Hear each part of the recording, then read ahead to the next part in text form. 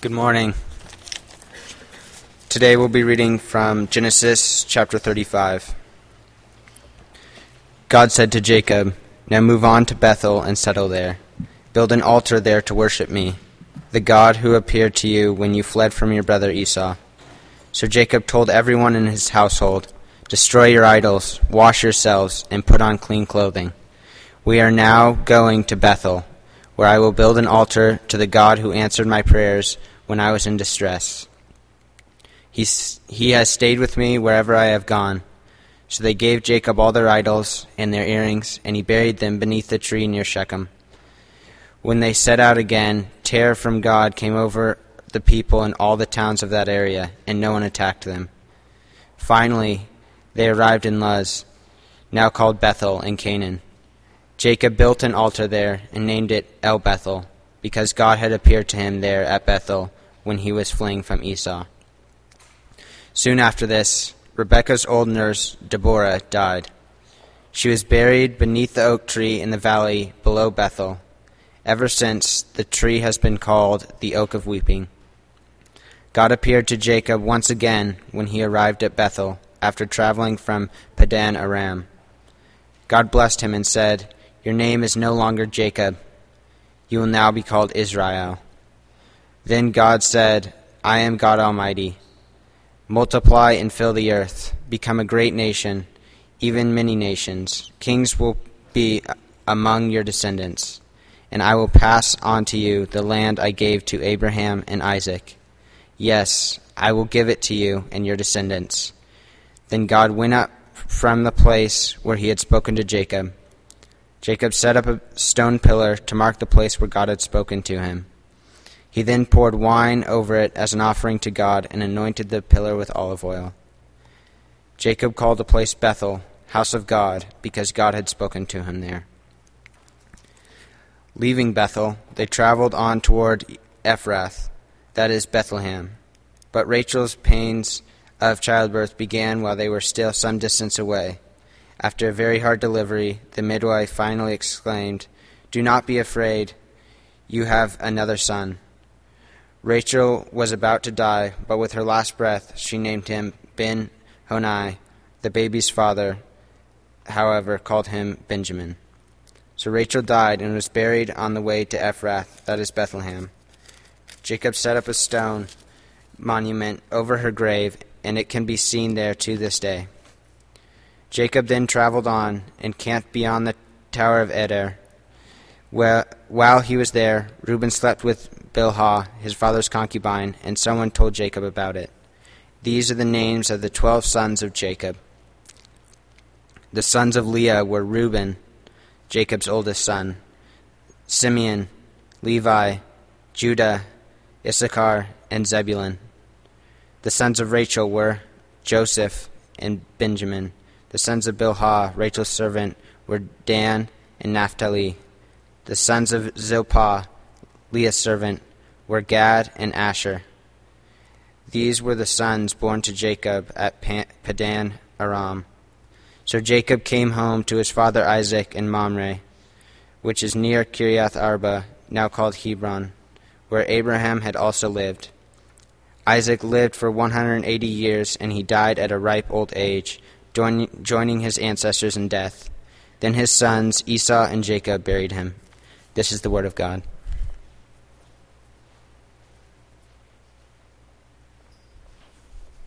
Morning, Whitefields. Good to be with you this Sunday.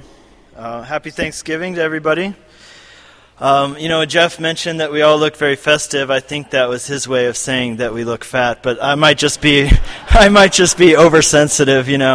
I get a little self-conscious around the holidays. So, for Rosemary and I, this was our first time having Thanksgiving in the U.S. in over 10 years. So, we had a really good time. I love it that in this country we have a major holiday dedicated to giving thanks to God for all that He's given us. I think it's important. It's very biblical to foster in ourselves a spirit of thankfulness and appreciation. That's a very biblical thing to do. You know, one thing that Rosemary and I want to say that we're thankful for and let you know about is that we're thankful for all the love and support we've received from you here at Whitefields over this past year. So thank you for that. Today is the last Sunday in November. And next Sunday is not only the first Sunday in December, but it's also the first Sunday in Advent. So today we are still in Genesis, but in the month of December we're going to take a break from Genesis, and we're going to have a special Advent series, which is going to be titled A New Day Dawning. And this is going to be a special look at the coming of Christ and the kingdom of God. And personally, I find the kingdom of God and what all that means to be one of the most intriguing topics in all of Scripture. So you're not going to want to miss that. That'll be the month of December. The section we've been studying in Genesis for the last couple weeks has been all about Jacob. Today we are wrapping up Jacob's story, and that's why this is actually a really good place for us to take a break from Genesis. Because when we pick it up in the new year, we're going to be looking at the final saga, which makes up the narrative of Genesis, and that is the story of Joseph. You know, it's been said before many times, probably you've heard people say similar things, that people never really change, right? If someone is a thief or a liar or a cheater, well then they will always be basically a thief or a liar or a cheater. That will be their default. That will be their MO. There's no use expecting them to change one day. They just are who they are, period. You know, in our popular culture, whether it's right or not, popular culture tells us that wives are famous for wanting to change their husbands. Maybe you've heard of the musical about a newly married couple, which is titled, I Love You, You're Perfect, Now Change. Right? That kind of sums it up. I remember once reading a book about marriage, and it said that when a couple gets married, usually the wife goes into the marriage with the hope and expectation that her husband will change with time. Whereas when a man gets married, he goes into it with the hope that his wife will never change from that day. That she'll stay exactly like that. Now I realize those are very broad generalizations, but I remember actually talking to a couple a few years ago for counseling, and the wife said this about her husband. She said, he has all these habits and characteristics and things he does, and I just can't stand him. He's exactly the same as he was when we got married. He hasn't changed at all, you know? And it's times like that when people look at that and they say, you know, you're just naive if you expect someone to change. People don't change. They just are who they are, period, and you need to accept that. But the Bible has something different to say. The Bible would actually agree with the idea that people don't just change on their own. That people are actually even incapable of changing who they are. However, one of the great messages of God's Word, one of the great messages of the gospel, is that God can and does step into people's lives and transform them on a basic fundamental level. He can change who they are. He can change the direction, the trajectory of their life. And there's no one who's beyond redemption. That's what the gospel says. There's no one who's a hopeless case. The message of God's Word is that the only hope for real and lasting change and transformation of who a person is on a basic fundamental level is in Christ.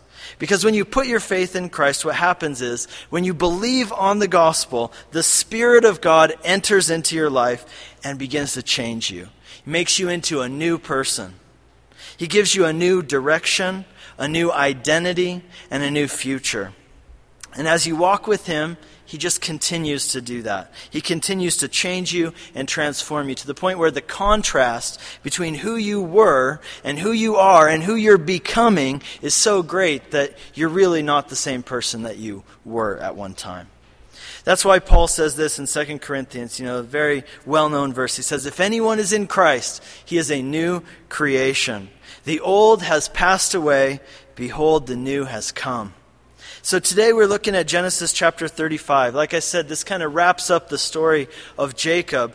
And in this chapter, we see a Jacob who is a very different person than the Jacob we met at first in Genesis chapter 25. He's come a long way. God has taken hold of his life and he's turned him from a problem into a patriarch. And now we see the evidence of that, how far God has taken him, how much God has transformed him. We see that in his actions.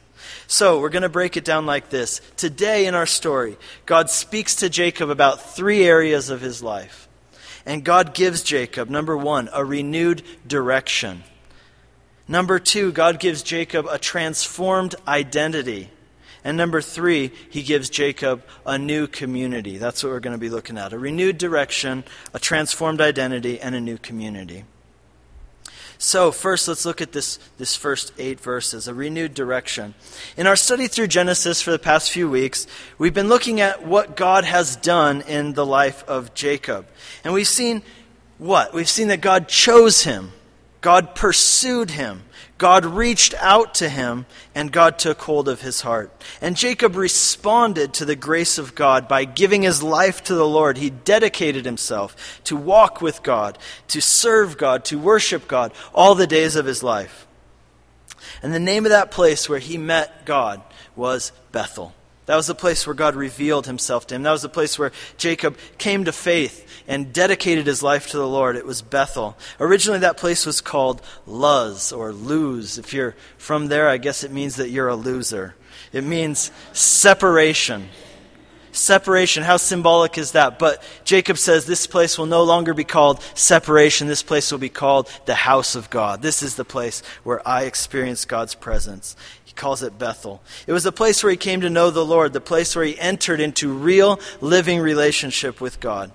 But that was over 20 years now. 20 years ago. He's been a believer for 20 years. But notice what happens here in chapter 35, verse 1. It says that God said to Jacob, "Arise and go to Bethel and make an altar there to the God who appeared to you when you fled from your brother Esau." God is calling Jacob to return to Bethel.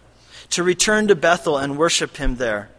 Jacob has been living in Shechem. This is what we looked at last week.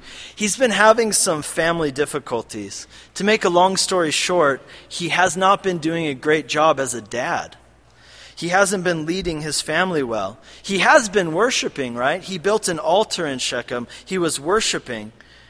But even though he's been worshiping well, he hasn't been doing a good job leading his household. He hasn't been leading his family well. And because of his failure as a father, some very tragic and terrible things have happened. That's what we saw last week. And that's really a problem, you know. It's a problem if you are good at worshiping God, but your worship of God doesn't affect the other areas of your life. If your worship of God doesn't affect how you are as a parent or a spouse or how you are in your workplace, then something's wrong, something's awry, something's not connecting. If your worship of God doesn't affect the entirety of your life, if it doesn't affect every sphere of your life, then maybe your worship has become nothing more than just going through the motions.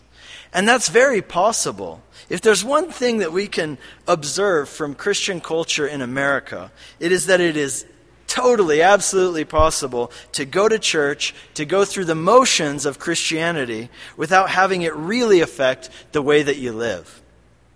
But notice this, God has not given up on Jacob. And now God speaks to Jacob and calls him back to Bethel.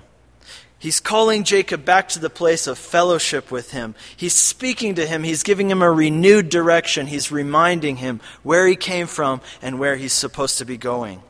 God's speaking to him. He says, "Jacob, your family is a mess.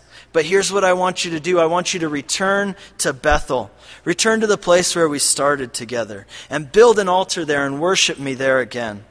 You know, somewhere along the way, over the course of the past 20 years, Jacob has gotten off course. And God wants to give him a renewed direction. You know, this is the equivalent of when Jesus speaks to the church of Ephesus in Revelation chapter 2, and he says, you know, there are a lot of things that you guys are doing well and doing right, but there's one thing I have against you. You have abandoned the love you had at first. Remember, therefore, from where you've fallen, and repent and do the works that you did at first. If not, I will come and remove your lampstand from its place. You know, all of us, as we walk with the Lord from time to time, we need to receive a renewed direction, a renewed vision of where we came from and where we're going. So God speaks to Jacob and he says, return to the place where you first met me. Return to that place and build an altar there and worship me again. He's giving Jacob a fresh start, a renewed direction. And notice how Jacob responds in verse 2. He calls his family together. He says, okay, everybody, gather around. We're going to have a family meeting. You know, God spoke to me, and we're going to have some changes around here. We're going to get rid of our idols. We're going to purify ourselves. We're going to change our clothes, and we're going to go and worship God. And if you can imagine, this is kind of like the dad who realizes that he's been blowing it, leading his family spiritually. And he comes home one day and he calls a family meeting. You know, he says, wife, kids, neighbors, friends, relatives, God spoke to me. And some things are going to change around here now. We're going to start having family devotions. We're going to start going to church. Does anybody remember where our church is? Because we haven't been there in a while, but we're going to find out where our church is, and then we're going to start going there again as a family. And we're going to clean house. We're going to get rid of anything in our household that isn't pleasing to the Lord. Junior, we're going to get rid of the magazines under your mattress. And Susie, your boyfriend is 20 years older than you. And he's not a Christian, and you're going to have to break up with them. We're cleaning house. We're going to walk with the Lord. We're going to be a Christian family, not just in name, but we're going to do it in deed as well. It's going to be for real. That's what's going on here. In the last chapter, Jacob failed as a father, but now God speaks to him, and he reminds him of Bethel, the place where he met the Lord and his life changed and he was born again. The place where he was so blown away by this revelation, this vision he got of God, and this revelation of God's grace to him and God's love for him. He was so blown away by it that he dedicated his life to the Lord. And not only did he become a believer, but he became a worshiper of God. He dedicated his life to serving God. But somewhere along the line, right, in the course of 20 years, He's just started going through the motions religiously. And these idols and foreign gods have somehow found their way into his household. They've taken root. And so just like Jacob, I believe that for us too, it's totally possible to be a worshiper of God, but yet have idols that have crept into your life and into your household.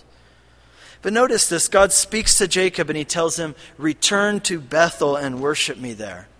Notice, God doesn't tell Jacob, get rid of your idols, and then you can come worship me. No, God just says, come to Bethel, return to the place of fellowship with me. And he offers him a second chance and a fresh start. And what does Jacob do? He cleans house, but he does it in response to God's grace towards him. He remembers Bethel, and he remembers God's grace towards him. And that's when it seems that his eyes are opened and he just wakes up from this spiritual sleepwalk that he's been in for the last few years. And he said, what are we doing here? We need to get rid of these idols. We need to get back on track. I need to start leading my family in the ways of the Lord. I need to lead my family to Bethel. And that's what grace does. When I realize how kind and good and benevolent and merciful God's been to me, day after day, it makes me want to put away the idols from my life. It makes me want to clean house and get rid of the things in my life that aren't pleasing to the Lord. Too often we think like this. We think, I've got to get my life cleaned up, and then maybe, just maybe, I can hear God's voice. If I clean up my life first. Maybe then he'll speak to me. Maybe then he'll lead me again. But what we see here is this, that God is ready to lead you and speak to you right where you are today. And because of that, because of his grace, we say, Lord, you're good. And I don't want the things of the world anymore. I want a clean house and I want to return to Bethel. So Jacob's family members, what do? They give him all their idols and their trinkets, and he goes and buries them under a tree. That's how you throw things away back in the day, right? You dig a hole under a tree, you toss your stuff in there, and you fill in the hole. Goodbye. It's gone. In the same way, God calls us to take the junk of our lives and do what? Bury them under the tree, at the foot of the tree, at the foot of the cross of Calvary. Maybe you would say, I don't know if I'm strong enough. I don't know if I have what it takes to get rid of this thing from my life, even though I know it doesn't please the Lord.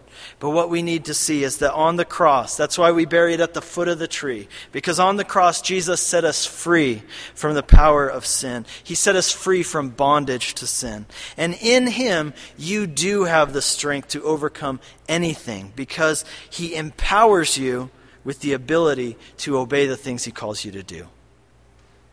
So Jacob and his family, their life takes a new direction, a renewed direction, because God gave them a second chance, a fresh start. Jacob had gotten off track in his walk with God. He was still worshiping, but he was just going through the motions, apparently. Idolatry had taken root in his household. But God calls Jacob back to Bethel, back to the place of fellowship, back to the place where he first encountered God, where he first realized the grace of God and the love of God towards him. And maybe there are some of you here today who just need a renewed direction.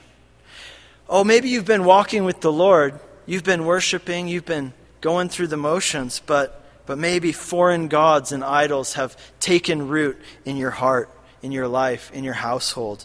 And you need to hear the word of the Lord calling you back to Bethel, calling you to return to the love you had at first, when you first encountered the grace of God, when you were so blown away by God's love and grace to you, when you were blown away by what Christ did for you on the cross, when it moved you. And maybe like Jacob, there are some things in your life that you need to bury at the foot of the tree, at the foot of the cross, so that you can also rise up and return to Bethel, return to the place of fellowship with God with a renewed focus and a renewed direction. So after giving Jacob a renewed direction, secondly, we see that God gives Jacob a transformed identity. A transformed identity. You know, God's plan for Jacob was that he would be a patriarch. But like many, perhaps most of the men and women of God that we see in the Bible, Jacob did not start out as a patriarch. He didn't start out as a man of God. He didn't start out as a godly leader who was an example that generations of believers would follow about how to walk with God by faith and how to live a godly life. Now, Jacob started out as a scoundrel. He started out as a deceitful man. He started out as a self-centered person. But God pursued Jacob, and God won over his heart with love and grace. And once the Lord had his heart, then God began to do a work of transformation in Jacob's life. And God gave Jacob a new identity. God said to him, "Your name is Jacob, but you shall no longer be called Jacob. Your name shall be Israel." So God changed his name to Israel. God says, your name is Jacob. That means trickster. But that's who you were, man. That's who you were. You were a deceiver. You were a con man. You were a coward. You were a liar. But that's not who you are anymore. And that's not who you're going to be. I'm going to give you a new name. I'm going to give you a new identity. Israel. You know what Israel means? It means governed by God. It means ruled by God. That's who you are now, Jacob. You're no longer Jacob. You are Israel. You are my man. You are a godly leader. You are a patriarch. You are my faithful servant. That's who I'm making you to be. That's who you're going to be. That's your future. Jacob gets a new name because he gets a new identity. His old name doesn't fit him anymore. That's why God's word says again, if anyone's in Christ, he's a new creation. The old has gone, the new has come. What that means is that in Christ, you receive a new identity. In Christ, your life takes a whole new direction, trajectory. The gospel message is that in Christ, your identity is not defined by what you have done. In Christ, your identity is defined by what God has done for you in him. I'm going to say that again because I think that's important. In Christ, your identity is not defined by what you've done or where you've been. It's defined by where God is taking you and what he did for you on the cross. You may have been a blasphemer. You may have been an immoral person. Maybe you were just the opposite of that. Maybe you were a self-righteous person. Maybe you were condescending. Whatever you were, in Christ, you become a new creation. You get a brand new identity. You become a beloved son, a beloved daughter. Your identity is now redeemed, forgiven, restored, hopeful, joyful. In Christ, your identity is not found in your accomplishments, whether good or bad. Your identity is found in who you are in relation to him. Notice this, Jacob's old name, what was his name about? It was about him. It was all about him, his actions. But his new name is all about who he is in relation to God. And God's word is full of stories of people whose lives were so radically changed by God to the point where their old name just didn't fit anymore. They needed a new name. There was a man named Simon. He was a blue-collar kind of guy. He was a manual laborer, and he had this very fiery, unstable temperament. He was the kind of guy who had sudden mood changes, right? He would have these mood swings. He went from one extreme to the other in an instant. He was unpredictable. He was volatile. Maybe you know people like that. Maybe you are somebody like that. In fact, his name, Simon, was very characteristic of his personality. You know what Simon means? It means shifting sands. That's the very picture of instability. That's a perfect description of who he was. Unstable, volatile, wavering, unpredictable, unreliable. He had high highs and low lows. But Simon's life began to change when he met Jesus. And Jesus came into his life and brought about such a change in his life that was so radical that he needed a new name. Jesus told him, in John chapter 1, we read that Jesus meets this man for the first time. Someone brought him to Jesus, and Jesus looks at him and says, "You are Simon, son of John, but you will be called Cephas," Peter. You know what Peter means? It means rock, right? That's pretty much the exact opposite of shifting sands. They bring this guy to Jesus. The first time he meets him, Jesus looks at him and he speaks into his life and he says, "Your name is Simon, shifting sands? No, I'm going to give you a new name, and I'm going to give you a new identity. I'm going to make you into a rock. I'm going to make you into a stable person. You were unstable, you were shifty, you were volatile. I'm going to give you a new identity. You will be Peter. I'm going to make you a pillar for the church." That's your new identity. Not who you were, but this is who you are. This is who you're going to be in me. Or how about another guy? There's a guy who came from a completely different background than Peter did. He wasn't a manual laborer. He was a pencil pusher. He was a scholar. He was a guy with a bunch of degrees on his wall, and he came from a wealthy, elite family. He was well known. He was connected politically. His name was Saul. You know what Saul means in Hebrew? It means desired one. And that's truly descriptive of who he was. He was a big deal, right? Saul was not a Christian. In fact, he didn't even like Christians. And in fact, he didn't just not like Christians, but he actually hated their guts. And he didn't just hate their guts, but he actually did something about it. He got a posse, he got a crew, and they went around looking for Christians, and they murdered them. And of course, Saul, he was such a big deal, he wouldn't get his own hands dirty.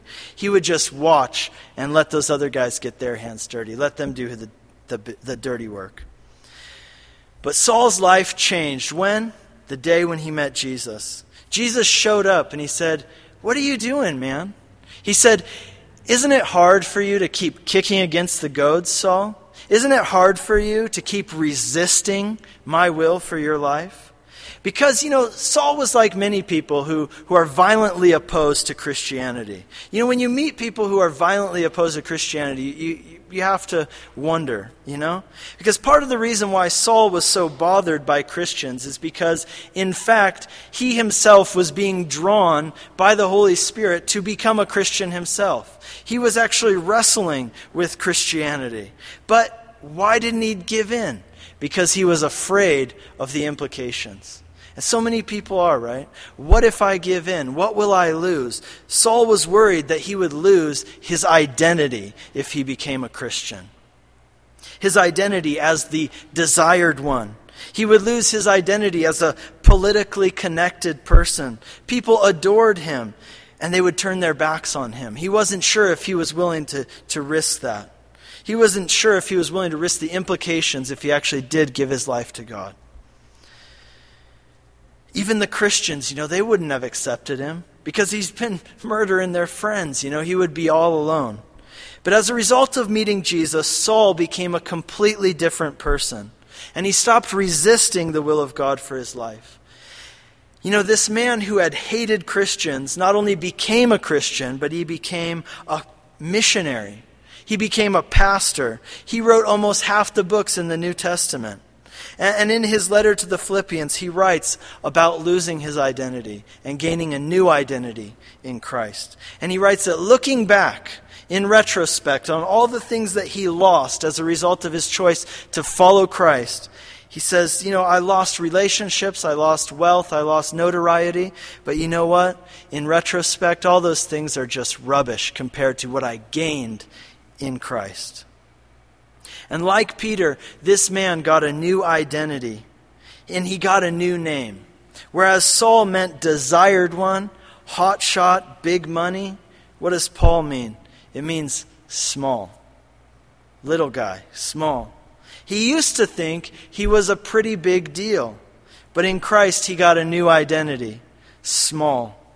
Now that's not a negative thing. You got to see that. That's not a negative thing. He's not self-deprecating. He's not just bringing himself down. Rather, he had simply come to the realization of who he really was in Christ. He used to think that he was pretty awesome. But he came to know that, in fact, he was just a small man. And the only thing he had going for him was that he had a very big God. And that's why he says in Philippians chapter 4, he says, I can do all things through Christ who strengthens me. Saul would have said, I can do whatever I want, whenever I want. But Paul says, I no longer have confidence in myself, in my flesh, in my credentials. My confidence is in him alone. I can do all things, but only if he empowers me. And it was Paul, this little man who had big confidence in a big God, who God used to literally change the world as we know it. And he changed the world how? By preaching the message of the gospel that he himself had experienced. That if you put your faith in Christ, he will make you a new creation. And the old will be washed away. And who you were will be wiped away. And you will receive in him a new identity. Or how about this? Here's one more example. If you look at the 12 men who Jesus called to be his disciples, right?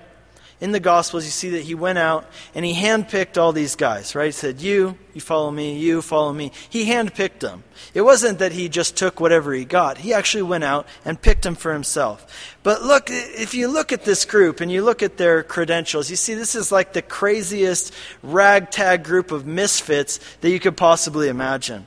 You know, if you were planning to change the world, you'd probably want people with influence or people of good reputation at least. But he didn't choose those kinds of people. He chose neither of those things. Who did Jesus choose? Well, he chooses a bunch of uneducated manual laborers. And then he chooses 2 guys who are zealots and 1 guy who is a tax collector. Now that's interesting because, see, the zealots were like political radicals. Their whole thing was that they wanted to overthrow the Roman occupation of Israel. In our modern terms, we would refer to this guy as a potential terrorist, right? And then we got Matthew, the tax collector. Now we always think of tax collectors as kind of the scum of the earth, right? And they were really viewed as the scum of the earth. But the reason why people hated them is because they represented the Roman establishment. This is the equivalent of a politician, really. He's like a politician who represents the occupying establishment. They viewed this guy as a traitor. So my point is this. Think about this. Jesus purposefully chose to have disciples from both ends of the political spectrum. He chose radical liberals and radical conservatives, and he put them together. These are people who would have been at each other's throats normally. But here's what happens when they meet Jesus. They get a new identity. You're no longer Simon the Zealot. Now you're Simon the disciple of Jesus. You're no longer Matthew the tax collector. Now you're Matthew the disciple of Jesus. You're no longer Peter the fisherman. You're Peter the disciple of Jesus. Their identity was no longer wrapped up in politics and their affiliations and their jobs and what they did, but their identity was who they were in relation to Christ, right? In relation to Jesus.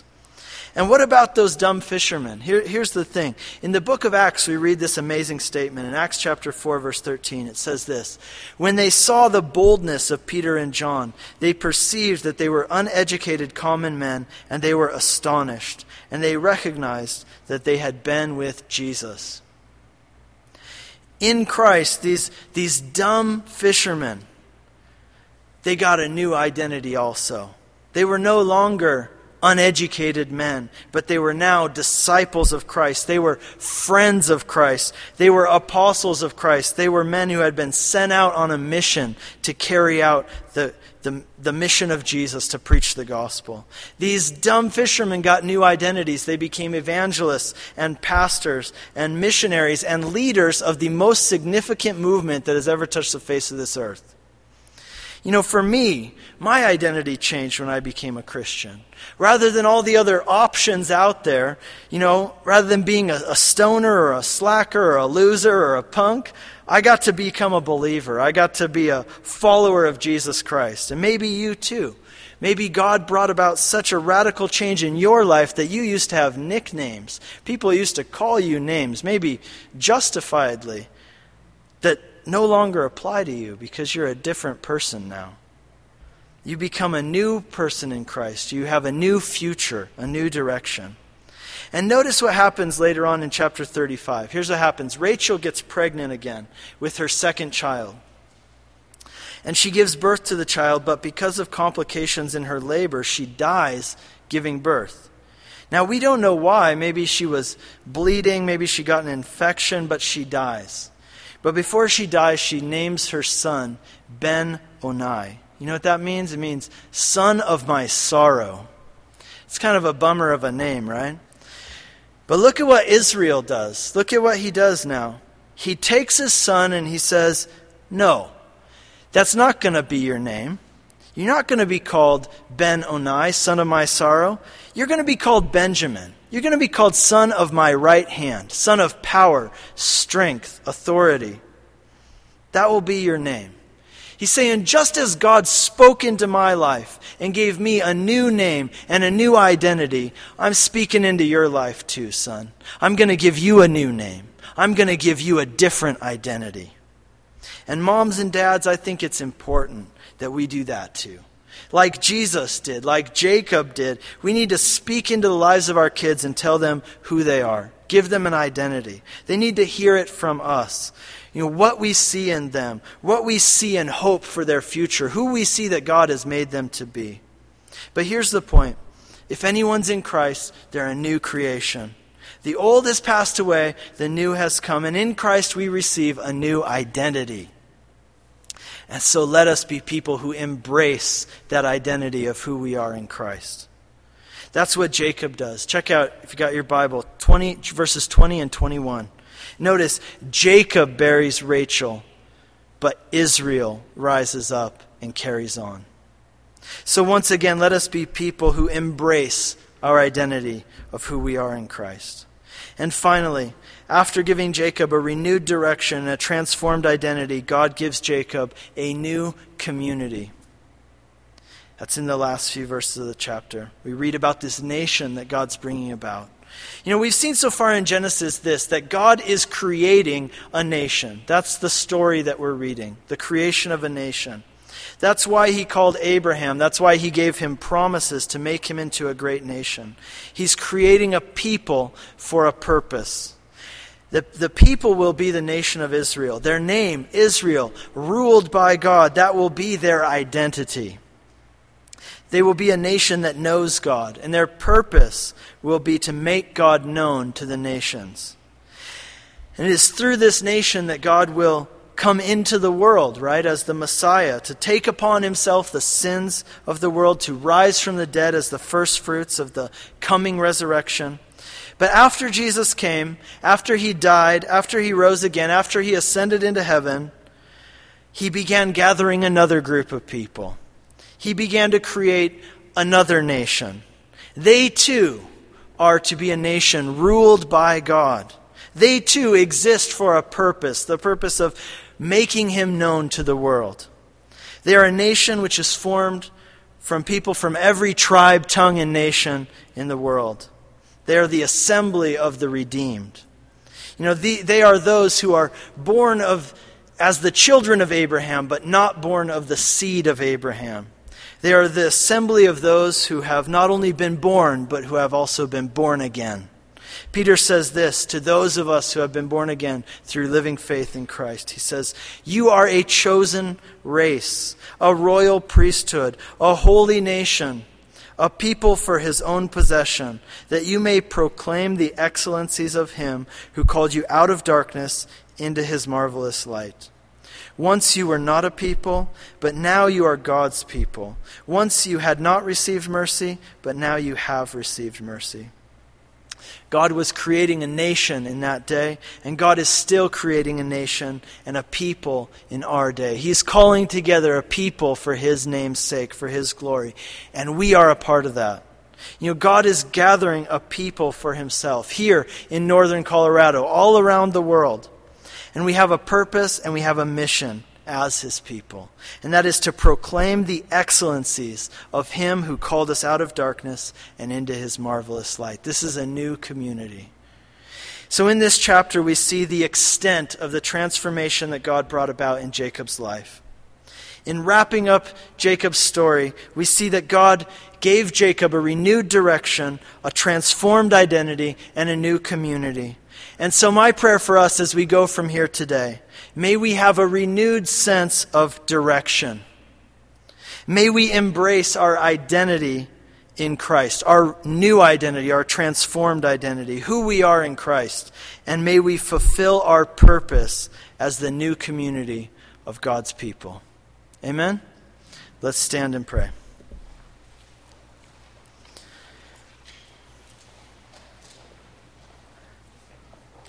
Lord Jesus, I thank you that in you we can be new people. We get a new identity. We get a new direction. Lord, I thank you that in you there is true and lasting transformation.